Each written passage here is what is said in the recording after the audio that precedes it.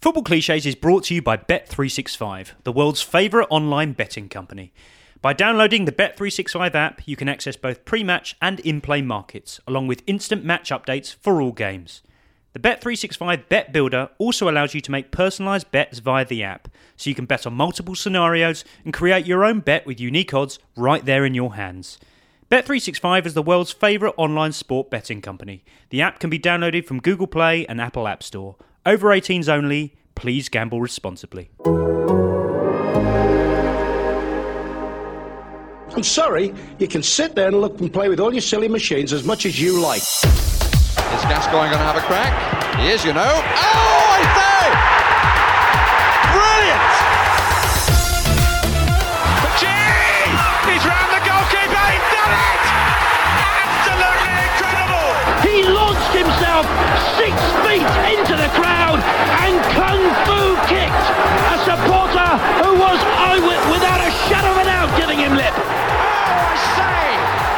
It's amazing! He does it tame and tame and tame again. Crank up the music! Charge your glass! This nation is going to dance all night!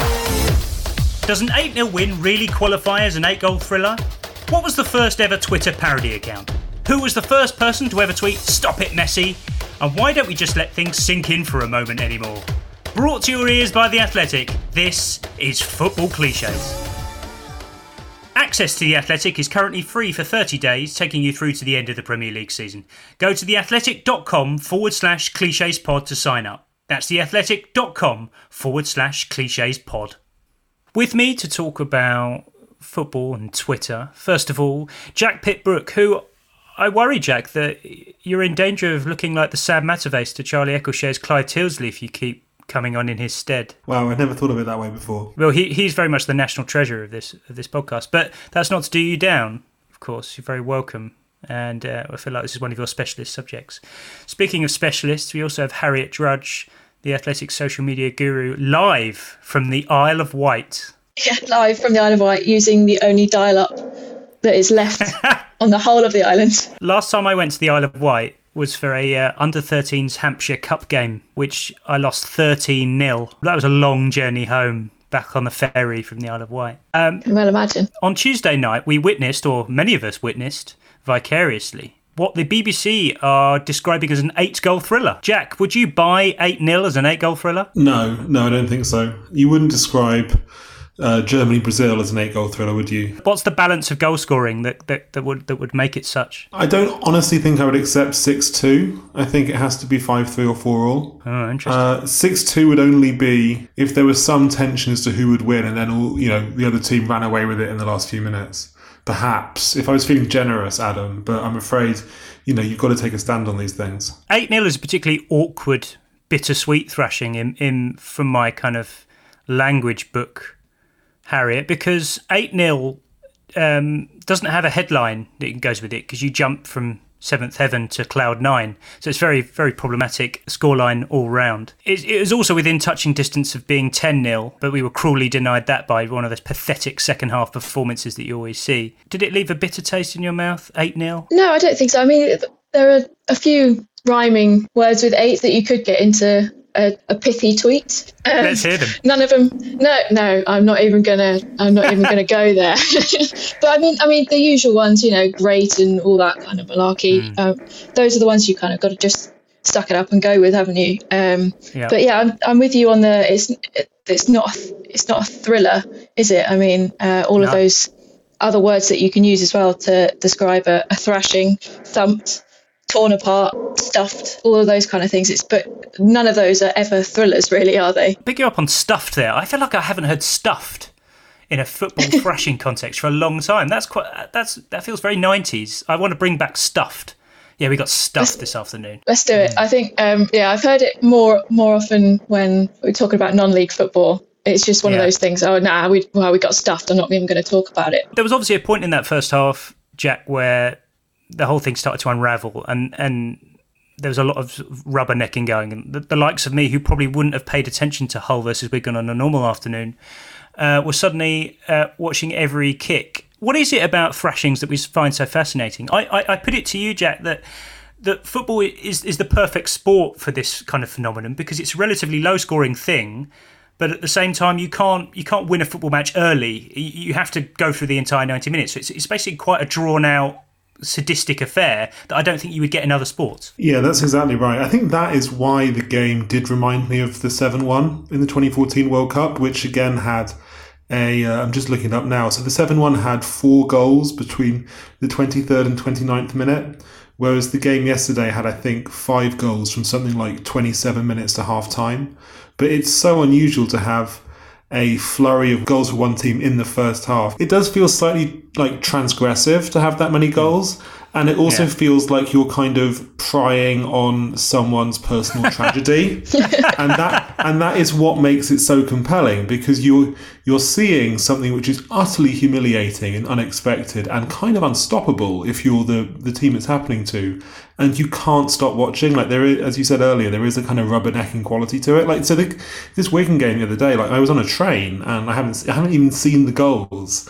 And I couldn't tell you any of the goal scorers. But what I can say is there was this kind of gleeful thrill just checking my phone. And every time I looked, there was another one. And everyone was messaging about it. Everyone was tweeting about it. And, you know, with all due respect to Hull City and all their fans, I don't mean this as a piss take. It was hilarious. Like, simply being aware of this happening was hilarious. To an extent, it was a game dripping in a fair amount of context for both clubs, given their respective situations. But from a purely neutral language perspective, I feel like it was edging close to kind of cricket score territory, Jack. But my question to you here, given that cricket has started again, what is a cricket score in cricket? Like, what would you consider to be an absolute thrashing in cricket? Because the mechanics are completely different. Well, yeah, I mean, an absolute thrashing. The problem is, there's 3 different winning margins. There's wickets, runs, and by an innings. I actually think when people say cricket score, like, a much better way to put this would be a rugby score, but for various reasons, most of which Michael Cox has made clear on Twitter, like, people, like, football people don't like viewing it through the prism of rugby. Like, they don't like rugby language. No. But, 8-0 is literally a rugby score. 9-0 is certainly a rugby score. Whereas a cricket score, because you're dealing with too many numbers at the same time, it doesn't really work. Harriet, I felt like Tuesday night was a great showcase for a very particular subgenre of official account tweeting, which was Hull City having to keep up with the scoreline as this kind of thing raced away from them. Do you admire the discipline here? Because I'm looking at the tweet for 8-0 here. You've got a nice little chevron here, the scoreline. You've got a fairly sad looking tiger. And but the respect to keep going with that tweet format all the way up to 8-0. At what point do you think they kind of start to own the joke a little bit? Yeah, I think it's in the moment it's difficult to own the joke because it won't ever feel like one. And I think when you're covering matches live, you've got that kind of template set out with the tiger and all of that kind of ready to go. So the score line, I think, the more it's piled on and it's getting to 6, 7, 8 in the score line, it's not necessarily the discipline there that you have to respect. It's just, right, we're just going to get this tweet out and sod any description of it, which I respect that just as a tweet in itself. No, fair enough, to the point. You're kind of displaying what the fans are feeling or probably would be feeling. So I think I respect it when clubs actually go further, kind of minimalist when it's an absolute thrashing, rather than trying to say, and describe the goal, when it's gone, the 8th has gone in, trying to describe the opposition's goal. I mean, your fans aren't interested. If they were in the ground, if they were allowed in the ground, they'd have left by now anyway, so they wouldn't have seen it. Listener Ollie Davis says, my biggest hate is when clubs use an exclamation mark when alerting their followers that the opposing team have scored. Harriet, presumably there's a balance to be found here. You've got to find the right kind of solemn tone for when the opposition scored their 8th goal. Yeah, definitely. I mean, exclamation marks I'd be getting rid of straight away, and capital letters if they're saying goal. That's kind of insinuating that you're excited about the goal, but then it's an opposition one. So I think that's almost a form of teasing on Twitter that's not okay. Jack, inevitably at halftime, this situation conjured up memories of Phil Brown offering his little on-pitch team talk for Hull at the Etihad, I think it was. Which leads us on nicely to the main theme of this podcast, which is football on Twitter. And starting specifically with the concept of parody accounts. And you wrote this piece a few days ago, The Ballad of Big Sam, a history of parody football Twitter accounts, where you implied early on that Phil Brown was the kind of genesis of this subgenre of Twitter, that he was the first notable parody account, and that's where it all stemmed from. Well, I don't know if he was, but I think he was there at the start. So I only know this because I interviewed the creator of The Big Sam, who started his account, I think, in 2009.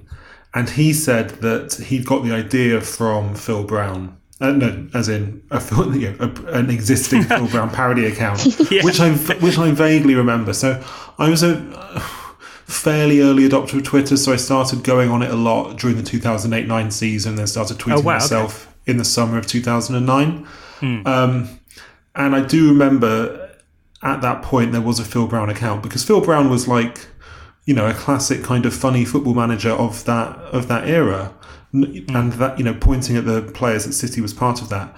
I would love to know if there were other accounts around then. I couldn't find any, like other parody accounts in the sort of 2008, 2009 era.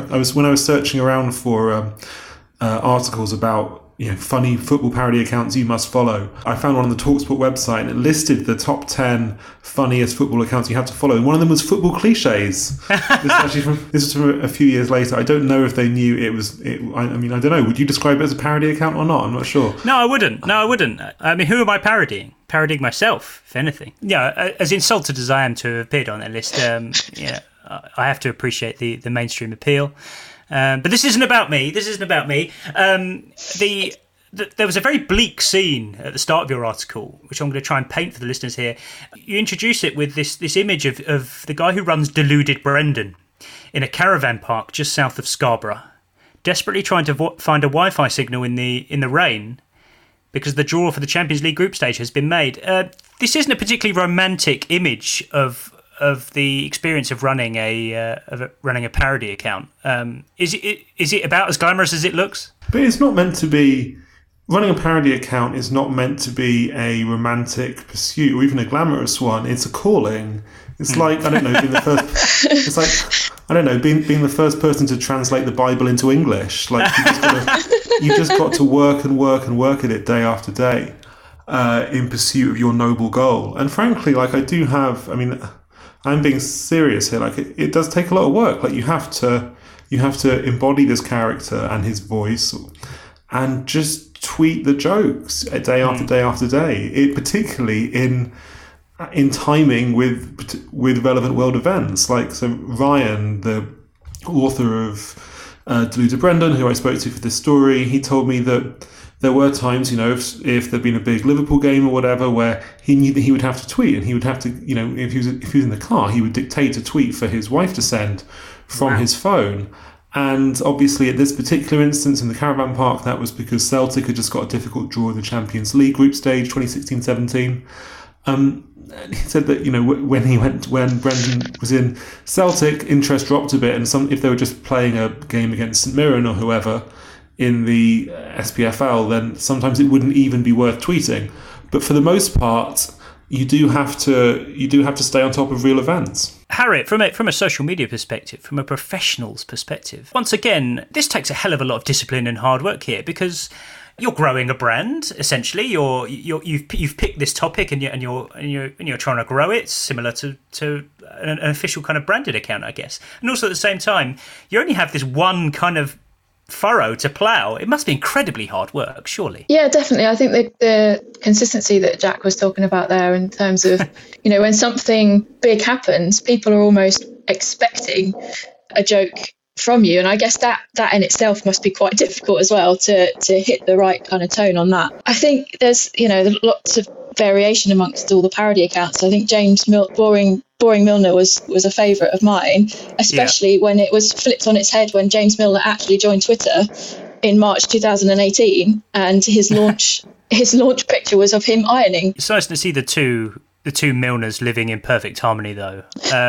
Although, Jack, your piece included the, for me, immortal line that Boring Milner declined to be interviewed by The Athletic for this story, which which is just a wonderful set of words to be reading at any stage of my life. There are some more sort of sinister outliers here. Evil Kagawa, Jack, which is just an overtly offensive account.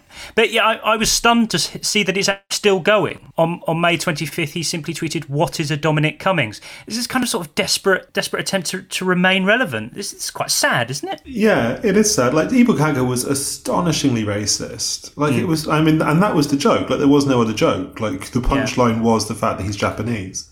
And I remember being slightly disheartened at the time that lots of people, including, like journalists and sort of people who I think should probably know better, would follow the account and or even like and retweet it, because it was awful. But then I do think a lot of this, I think this is true now, but certainly in the sort of 10 years ago or so, a lot of these kind of football banter accounts were very problematic. Like, there's an awful lot on them that was either racist or sexist. And the kind of football banter space on Twitter is quite an offensive place a lot of the time. And a lot of the jokes and stuff are deeply, deeply inappropriate and wrong. So it's always been, football banter Twitter has not really got clean hands on these topics, I'm afraid. Harry, it strikes me, on the back of reading Jack's article, it strikes me that football parody accounts are quite a tidy microcosm of football Twitter as a whole, because you have things that are generally accepted to be quite funny and harmless. You have aspects of it which are clearly much more unsavoury, to the point where they're actually genuinely offensive. And then you have quite mundane, kind of ephemeral things, and in this kind of subgenre of Twitter accounts. I take, for example, the Twitter accounts that are quickly set up for inanimate objects that just suddenly become minor sort of newsworthy items. Various cats at the new camp, I believe Anfield Cat, and there was even a Twitter account for the cabbage that got thrown at Steve Bruce when he was Aston Villa manager. As someone who's a hugely disciplined social media operative, there's this kind of idea that these abandoned accounts just lie around like decommissioned satellites. Does that not bother you? Does it not irritate you a little bit? This is real estate just being used up by nothing. Yeah, it does a little bit, in terms of I guess I'm a bit OCD on that kind of thing anyway. Dormant accounts bug me anyway. Not as much as the faceless accounts, and that, a line from Jack's article about one of the guys not tweeting again, because I know at least one reply from some dickhead with no profile picture that will really annoy me, which is obviously a massive, massive frustration. But I can kind of see why those New Camp Cat and Anfield Cat, then they're not a thing anymore, because yes, okay, it might be a quick burn. Oh, do you remember when this happened? But what other content really are they going to have on their accounts that's going to make them relevant? And I think that's where the long-term planning for these people who create the accounts doesn't come into it. There's no appreciation there that you can't just go viral quickly and easily necessarily, and it needs a bit more thought. Are you saying the creator of the Aston Villa cabbage account didn't have a sort of spreadsheet set up for his long-term or medium-term planning? Sad to hear. No, you go and look at them now, they just look like sort of abandoned high street kind of units. It's generally quite sad to see. There was a lot of promise at that stage. I probably thought, I'm onto something here. But then sadly, an Aston Villa cabbage only has a certain shelf life. I'm interested also, Jack, of course, I'm interested in how football Twitter has kind of shaped the way we talk about football a little bit. Here's a little question for you. On April the 6th, 2010, Barcelona were playing Arsenal in the Champions League. Messi ran through to dink the ball over Manuel Almunia to complete his hat-trick. And someone tweeted a certain phrase for the very, very first time on Twitter. Can you guess what it may have been? Wow. Give me a second. Let me think. So 2010. Harry, you're allowed to join in here. You're not just exempt because you might be some sort of genius at this sort of thing. Well, that was... Actually, that's my birthday, April 6th. Not that I remember that, because it was my 18th birthday. So would it be the GOAT? No. But I think you're in the reasonable ballpark here. It's the same kind of level of discourse, I'd say, but it's down a sort of certain more specific avenue. Would you like to hear the answer? Because I feel like we could deliberate this. Yeah, I'm not gonna guess it. Okay, so at 8:28 p.m, just after Messi dinked that ball over Manuel Almunia, Matt Howarth at Matty Magpie tweeted, "Stop it, Messi." That was the first ever "Stop it, Messi." And it's just gathered pace ever since then. I feel like now, anytime you hear an every time you see an incredible clip of someone doing something amazing, the discourse now is stop it, filth, absolutely disgusting. It's incredible the way we describe really good football this way. In late, sort of more recent times, all I can see is chat about defenders being sent for hot dogs. That man has a family. It's such a strange way of talking about football because none of these things seem particularly positive sentiments, Harry. Am I being really old here? Am I getting hoodwinked by the bad actually means good phenomenon? How old do I sound here? No comment. Harry's sponsors Football Clichés, a podcast brought to you by The Athletic. Harry's was founded by Jeff and Andy, two ordinary guys who were sick and tired of overpriced razors. Jeff and Andy knew there was only one way to ensure quality, so they bought their own factory. And now, by taking less profit, Harry's offers great quality products for a fair price. Their amazing quality blades are now almost half the price of the leading 5-blade brand. Harry's trial set includes everything you need for a close, comfortable shave. Weighted ergonomic handle, 5 precision-engineered blades, rich lathering shave gel, and a travel blade cover. As a listener of Football Clichés, you can start shaving with Harry's today by claiming your trial set for £3.95. Support our podcast and get your set delivered to you, including a razor handle, 5-blade cartridge, foaming shave gel, and travel blade cover by going to harrys.com/football clichés right now. That's harrys.com/football clichés. One turn of phrase, Jack, which I feel like has faded from view in recent years is I feel like when I'm presented with a astounding statistic these days, I feel like I'm not invited to let it sink in for a moment anymore. Yeah, I'd literally just written down that in my notes. Let that sink in. When was the last time you were urged to let something sink in for the moment? It just feels like that's very 2016. Yeah, I was going to say 2018 World Cup probably. Right. I do think with these things there's kind of two slightly different things going on. One is memes, which I think are generally fine and quite entertaining, like the kind of, and I suppose just let that sink in, or that's the tweet, or like tweets that start don't say it, don't say it, don't say it, don't say it. Those are memes and they're okay. But there's also like ways that people tweet about football which you would never normally say or write, but which do not reach the standard of a meme. And there's quite a lot of this, particularly in like accounts that tweet a lot of goals or a lot of players. And give me an example here. I want to hear what the threshold is here. The classic one, and this has actually become a meme unintentionally. And look, I really like the people behind this account, so I don't want to. That's all right. It was I think it was Rossi Boy on a Hattie and the Razzlers running rings, which when England beat Montenegro in 2019. But there's a lot of this kind of, I don't know how best to put it. So someone in a tweet, which I actually can't find, diagnosed it really well the other day. If I find the tweet, I'll come back to it later. But he said there's a lot of, like, people just write, like, cool, what a blimming footballer he was. Are you saying it's tweets that are sort of overly conversational, sort of misdirected kind of approximations of how people might actually say it out loud? That is exactly it. But they go so far beyond conversational as to look ridiculous. And there's so many, I'm not going to list the people who annoy me on Twitter here because you told me not to, but there are so many people who tweet about football like this in this kind of weird cod language. And I just think, like, what on earth are you trying? Before we get too mean-spirited, there's a sphere of football Twitter, Harriet, which I feel like is immune from this evolution. It has steadfastly refused to kind of move on in the way it talks about football, which is footballers tweeting. It's incredibly immobile and utterly kind of vacuous by its very nature, the way that footballers tweet, or I should make clear, this is probably how their agencies tweet for them. I'm under no illusions here. That's probably why they're all so uniform. But what function is this really serving to sort of post a Getty image of yourself at training and saying hard at work or something like that with a sort of strong arm emoji?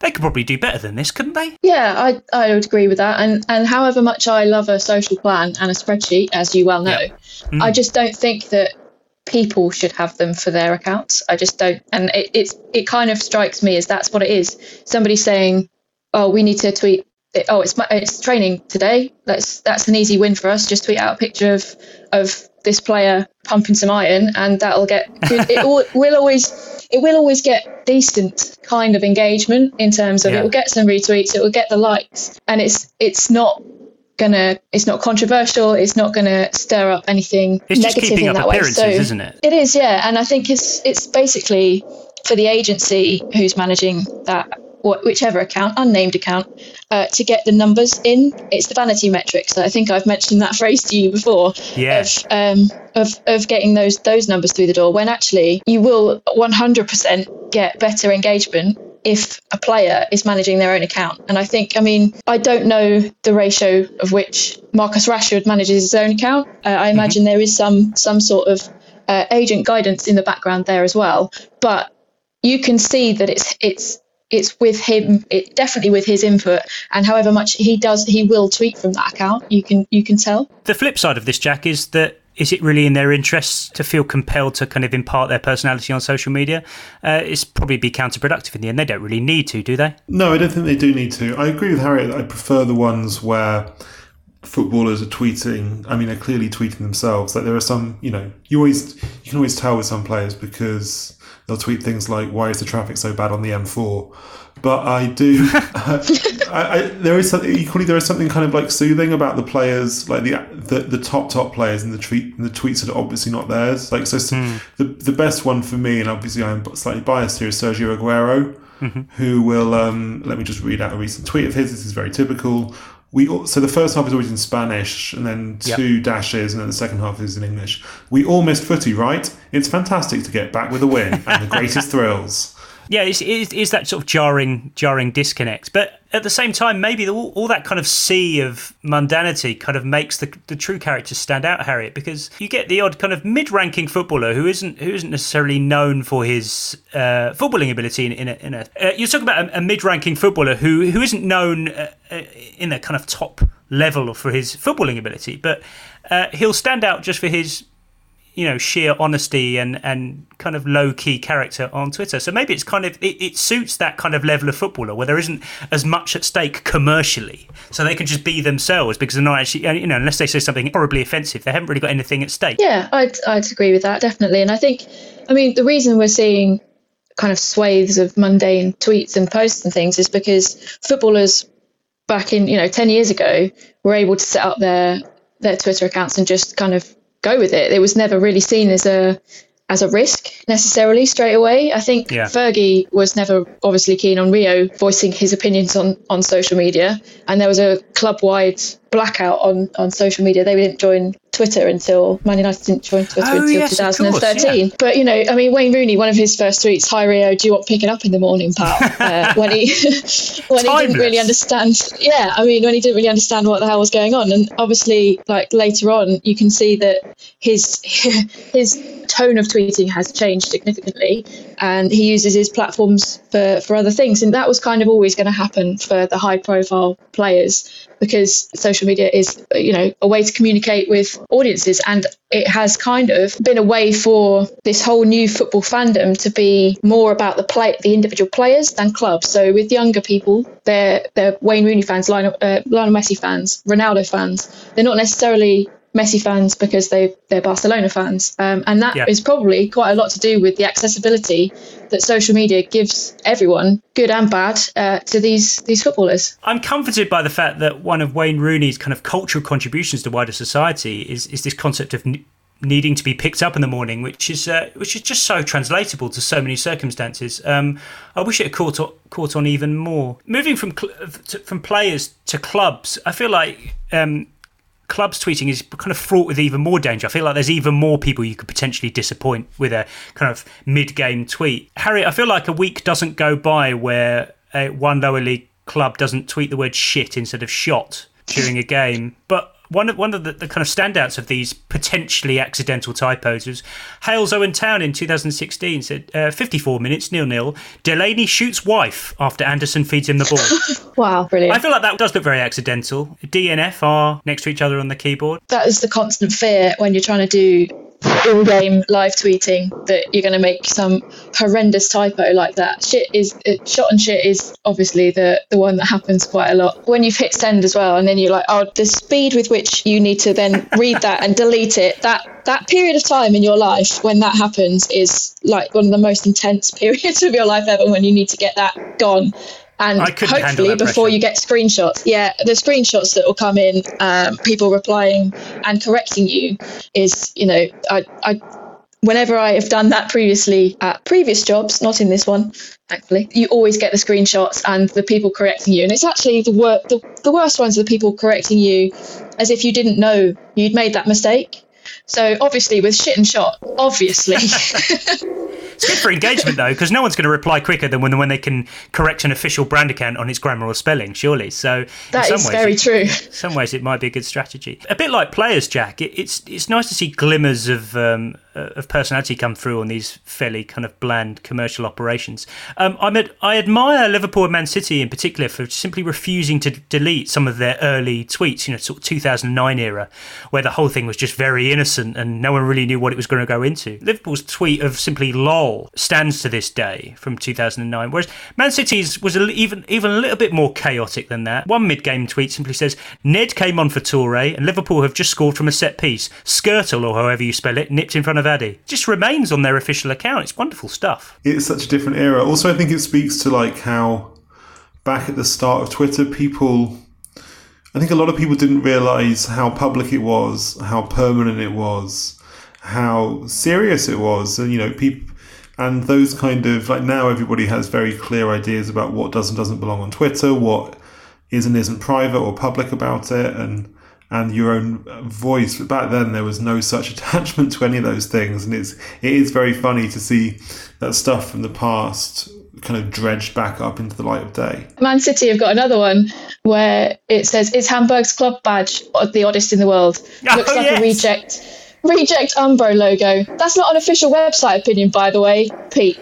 Oh, Pete at the end. That's a nice touch. Yeah, I love that. That would obviously have been a thing. That's from April 2009, where anyone who'd kind of been given the social media keys would sign off a tweet like that or a post like that. And I think that's a lovely little throwback, is that people used to assign and basically out themselves on these accounts. Yeah, you only ever see little sign-offs in the tweets from sort of beleaguered customer service accounts now. You don't get it from official football club accounts, which is kind of nice. Hello, I'm James Richardson, host of the Totally Football Show, now part of the Athletics Podcast Network. We're going to be here following all the action as the 2020 football season reaches its belated conclusion. And if you're an Athletics subscriber, you can now hear exclusive ad-free versions of our show on the Athletic app. And don't worry, if you're not a subscriber, you can still listen to us for free with the occasional word from our sponsor by searching for the Totally Football Show on Apple, Spotify, and all the usual podcast places. The Totally Football Show with me, James Richardson, still totally free and now totally ad-free on The Athletic. As much as the use of Twitter has moved firmly into the mainstream, and I think, genuinely speaking, when it comes to football action, the two things dovetail quite well. I think the platform suits real-time coverage of football. But what I'm troubled by, Jack, is that I feel like the reporting of Twitter and things that go on Twitter remains slightly awkward. For example, if a player has liked a tweet that may suggest he might be moving to a different club, or he's declared his allegiance for something slightly dodgy, you'll see in the news story that the word liked will appear in kind of inverted commas. I still feel like we haven't quite embraced the idea that someone might express an opinion on Twitter. Well, yeah, I mean, I think we've moved past the stage of, like, took to Twitter, which was always, so we were talking beforehand about the famous Darren Bent, do I want to go to Hull City? No. Do I want to go Stoke? No. Do I want to go Sunderland? Yes. Which was back in, I think, 2012-ish, would certainly have been in the era of took to Twitter. Yes.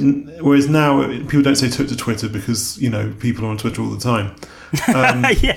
So it's not like something separate that you do outside of your normal day-to-day activities. I do think but the issue of kind of tweet liking or like following is slightly different in the sense that I don't think that is I think if a player tweets something, that's a story. If a player likes a tweet, I think, there's a million and one reasons you could like a tweet or you could follow someone. Like I wouldn't necessarily want to see all the people I follow and likes that I dole out, turn into a news story. So I think I think there's kind of two slightly different processes at play there.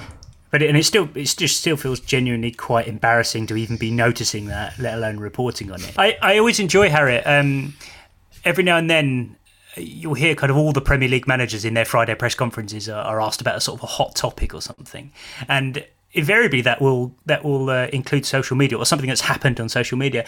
And so you're just getting loads of sort of 50-something blokes talking about social media in the kind of loosest, daddish kind of terms. I have Steve Bruce in my head here, and he says, "Oh, social media." And I certainly don't use it, and I don't really get it, to be honest. Does that irritate you a little bit? It feels like people should accept its place in the world. It's a useful tool in many respects. Should we sneer at it like football managers often do? Never really thought about it that way. Very good Steve Bruce impression, by the way. I was waiting. It's getting better every week. Thanks. Yeah, I was waiting for you to crack out the how's the bacon, did you say?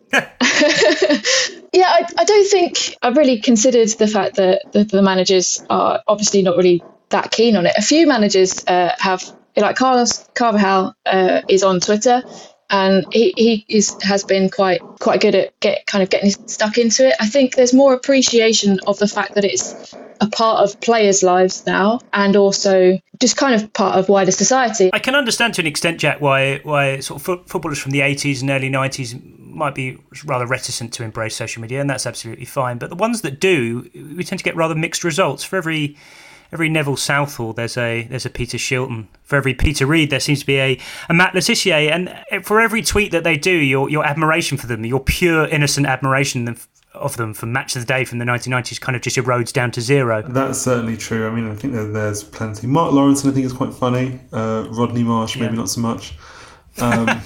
So yeah, but then I think that's just the nature of former sports stars. I think really it's that you don't really, you're often better off not knowing about them any more than you already do. There's only so Ian Wright, for example, who's an amazing player and now through his media career is kind of loved as being an amazing guy as well for so many reasons, is ultimately the exception rather than the rule. I think with a lot of former players, you are safer off just your happy memories than you are like reading all of their tweets about things, which are often terrible. Before the point at which their illusion of untouchableness kind of erodes, I always enjoy the fact that without fail, every single footballer from the 1980s will join Twitter with the words, "Finally join Twitter to see what all the fuss is about." Almost without fail. Joe Tyler leaves us with a question to ponder at the end. Harriet, what's the dullest content on a slow day? Hashtag on this day or hashtag happy birthday? I'm inclined to go with on this day. It gives you more to play with. I think it's on this day, because obviously you can have some absolute belters for on this day, but when it's been shoehorned in for a run-of-the-mill 2-1 win against Brighton that nobody remembers, then I think you got to know your time and your place for on this day. Happy birthday, I feel like it should be a roundish number, like it should be there like 55th or 60th. I feel like Dennis Bergkamp turns 53 every single day and someone will tweet that goal against Argentina out. Maybe I just spend too much time on Twitter. That's probably something we could all say, I imagine. Anyway, thank you so much for joining me, Harriet. It's been a pleasure. As it turned out, your internet on the Isle of Wight was the only one that survived the recording of this episode, so kudos to you on your tax haven. Thanks a lot, Jack. You made it in the end. Cheers. Thank you. See you next week.